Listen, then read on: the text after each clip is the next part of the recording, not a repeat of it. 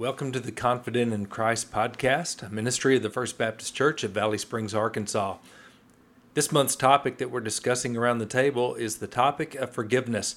In the first episode of the month, we primarily dealt with the idea of God's forgiveness of us, the divine forgiveness that He makes available through the blood of Jesus.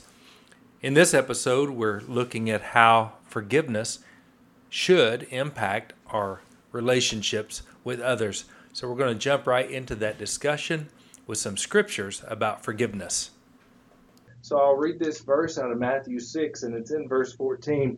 And this is the Sermon on the Mount.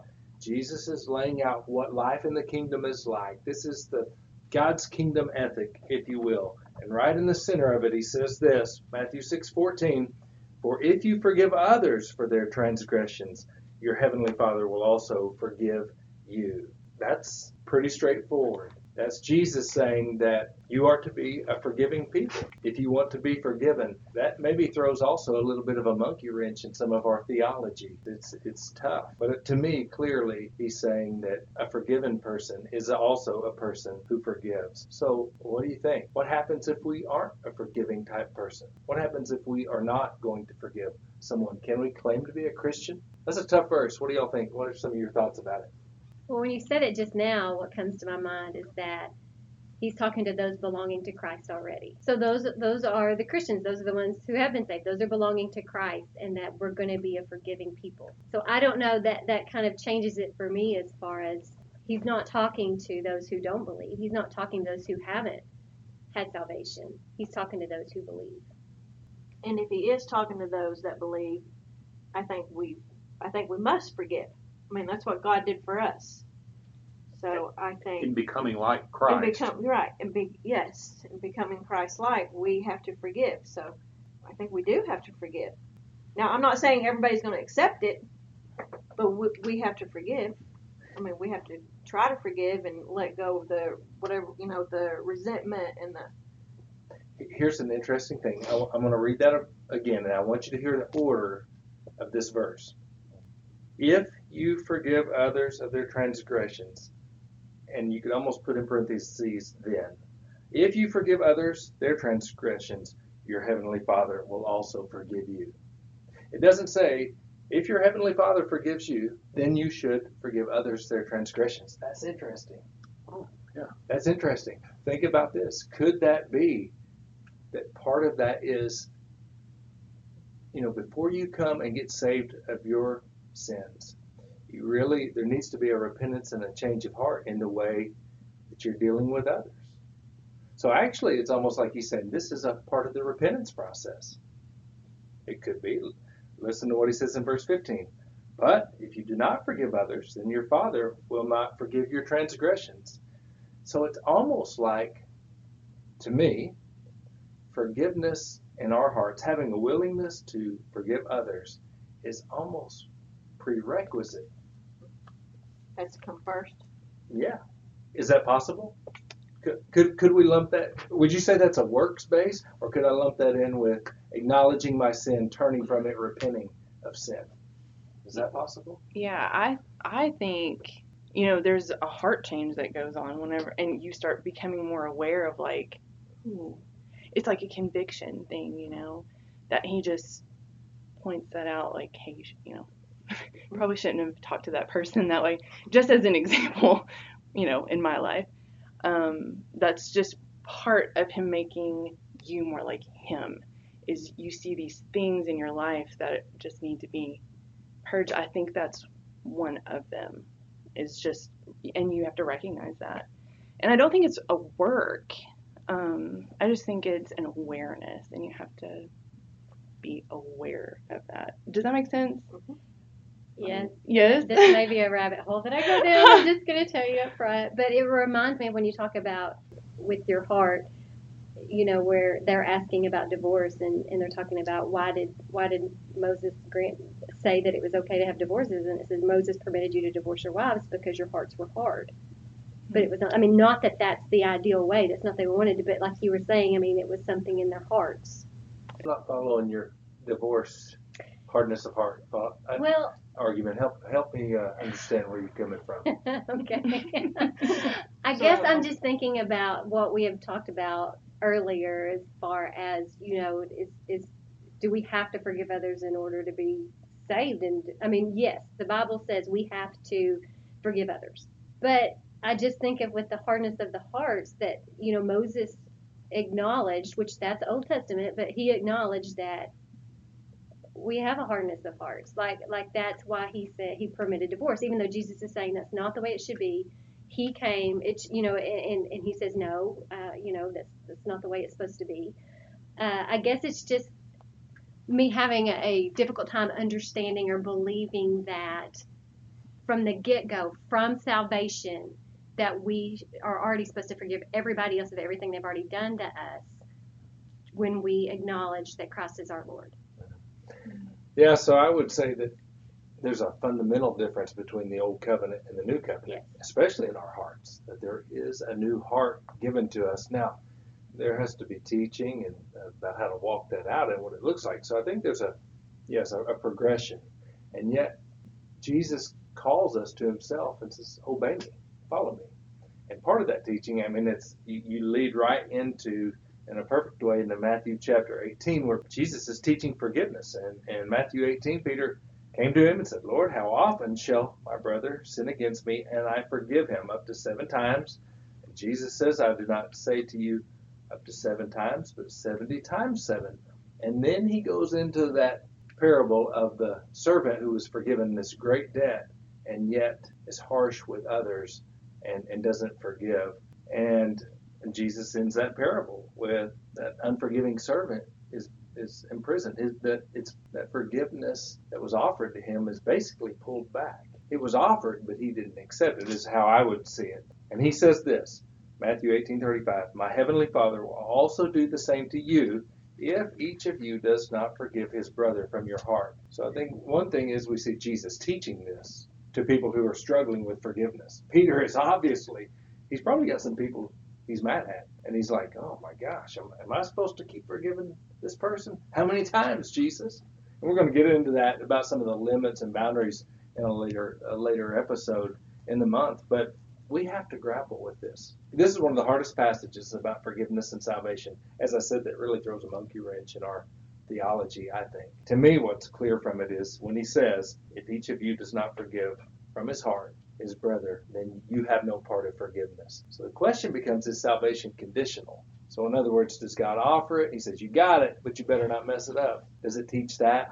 I can't go down that road because I think the Bible goes against that. Most theologians, and this is where I would land, would say that what it's teaching is that you never embraced forgiveness in the first place.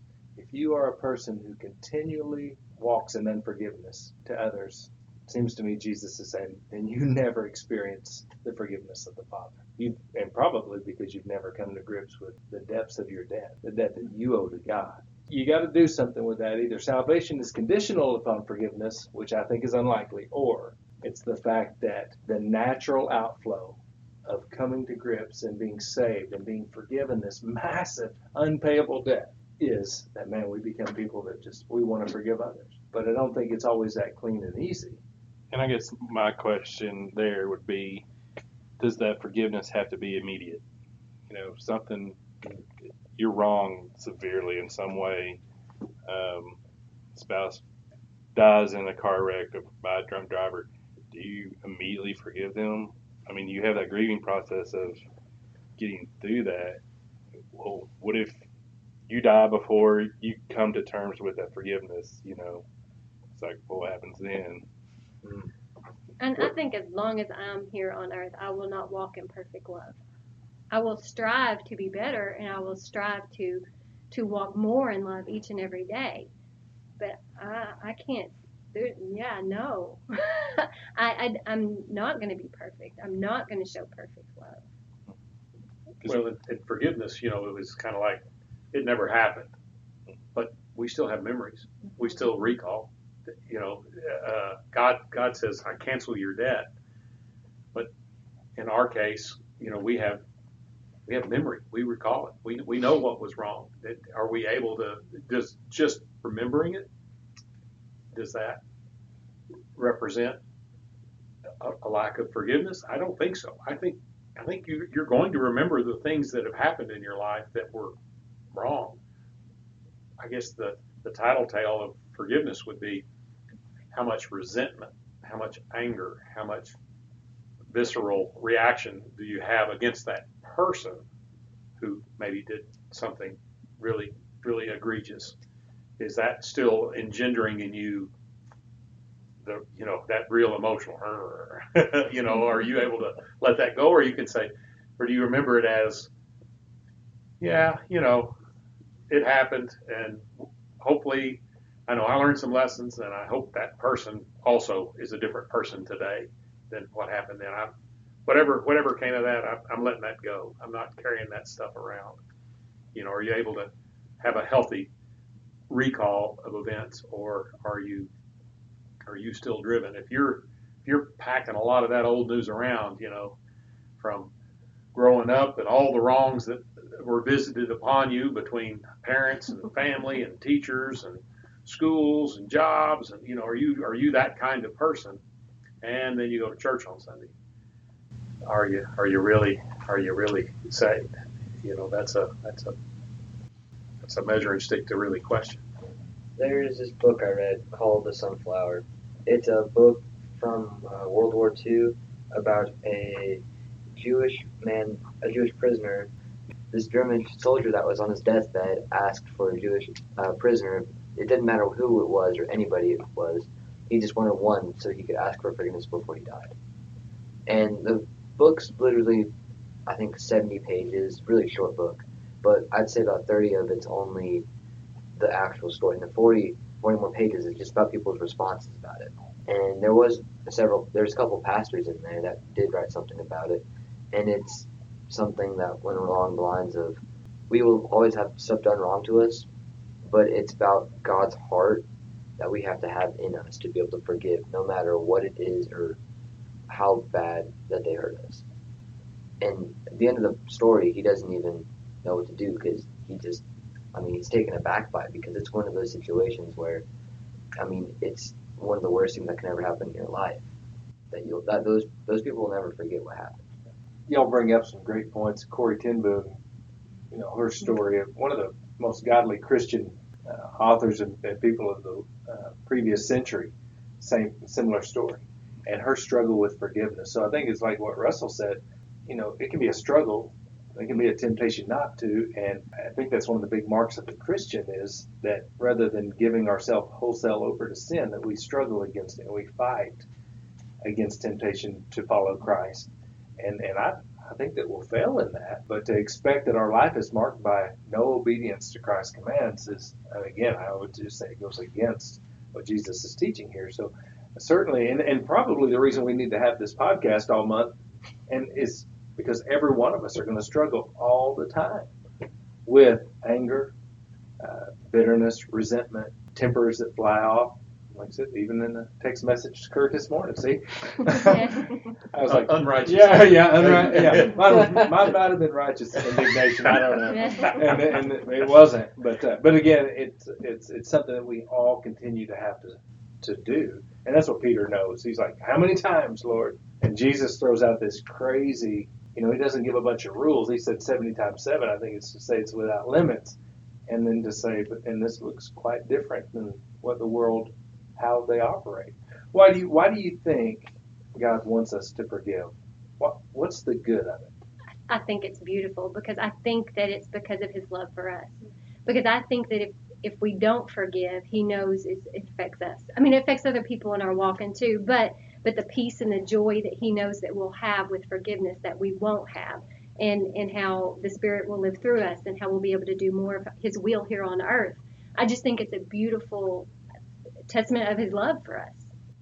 So it's like the gospel replicated in us, right? It's hard to have. It's like your sermon this morning a little bit on happiness and pursuing happiness. Happiness is really a byproduct of pursuing a Christian walk, and that pursuit is in at least a significant part about being able to let go of wrongs and bitterness that comes with life, because we all get bumped and bruised intentionally and unintentionally by others. And so I think that whole forgiveness aspect of the Christian walk is what allows you to become a happy person, a person with real Christian joy. And you could lead people to Christ by forgiveness. I mean, somebody wrongs you and you forgive them, and it's like, how could you forgive me for what I did to you? And then you tell them, because of Christ, that I have forgiveness. One last question I want to ask and get your opinion on. You've heard people talk about needing to forgive themselves. Is that a thing biblically? Is that a biblical concept of us needing to forgive ourselves? What if you would say yes, someone give me a Bible verse, or if you say no, show me where that's a wrong-headed thing. I know y'all have heard this. Oh, I don't know if it's yes or no, but it does remind me of love others as you love yourself. I never thought of it that way, actually.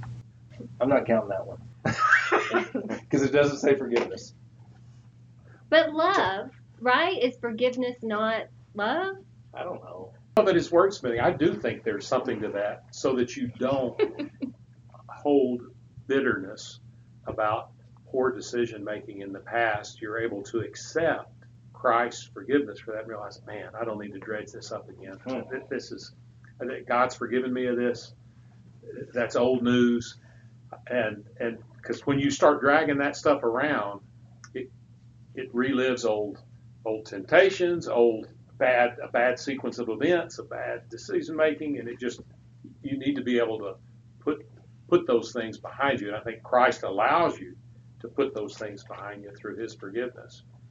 And I think there's a place for that in the right scenario. But I do think you can take it just like anything. You can take it the wrong way, and you can apply that incorrectly. I think Christ's forgiveness is what allows you to say, that's behind me. I'm not that person anymore.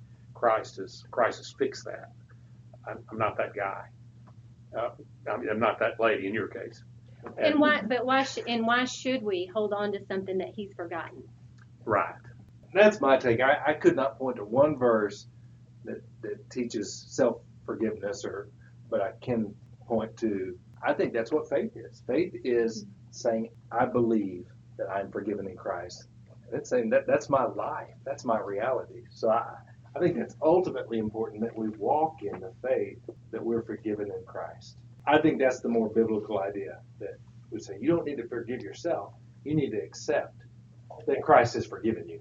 That's what I think is the biblical answer. Oh, I see what that didn't really occur to me. So, yeah, if you say that out of context, you're saying, I have the authority to forgive myself. Well, that's not, you're stepping in as if you were God and you were in charge of yourself and had that capacity. And that's not right. Yeah, that's inappropriate. But I think sometimes we ask for forgiveness, but we don't release it. Like we still hold ourselves.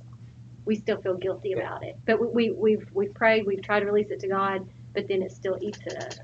Yeah. Again, I just hear that, and I want to put a biblical grid over that and say, is that a thing? I think there is some realities there. Mm-hmm. I would just want to reframe the response when people give that. Say, more biblically is to walk in the light of Christ's forgiveness. Yeah, back to Stacy's deal. I'm sitting there thinking Matthew about that 22:39 and Mark 12:31. Love others as much as you love yourself. And it's where it talks about what's the greatest commandment. Y'all know that. Yep. And then love your neighbor as yourself. Mark 12:31. So here's what I would say in context of forgiveness. And tell me if I'm wrong. I would say the assumption there is behind that teaching is you need to love others. You love yourself generally. So you give yourself the benefit of the doubt. You were talking about that other. What's the fancy word you had for it? About fundamental attribution error? Yes, I love that. That's my new word for next week. You give yourself the benefit of the doubt. You give others the benefit of the doubt. So I wouldn't read that as a command to love yourself. I would read it as a command to love others like you love yourself. Which is always interesting to me because I've seen several people in different devotions or sermons say that we are supposed to love ourselves because of that verse. And I'm not swayed one way or the other. I'm just like curious about it. Because does it have the grounding that you do love yourself first? Or is that understood as humans that we're selfish and we're going to? Well, we're going to wrap it up there. This was a discussion that went on for quite a while with our team. We really had a lot of fun, and it was really a time of sharpening and thinking about different ways that we understand different scriptures and grappling with the Bible, the biblical teaching about forgiveness. Let me encourage you to do that, and especially if you're battling with unforgiveness, let me point you to the teaching and the words of Jesus that lead us in the narrow path and in the right way, the way that reflects the kingdom of God. This is Pastor Sean Milliken. Thank you for joining us.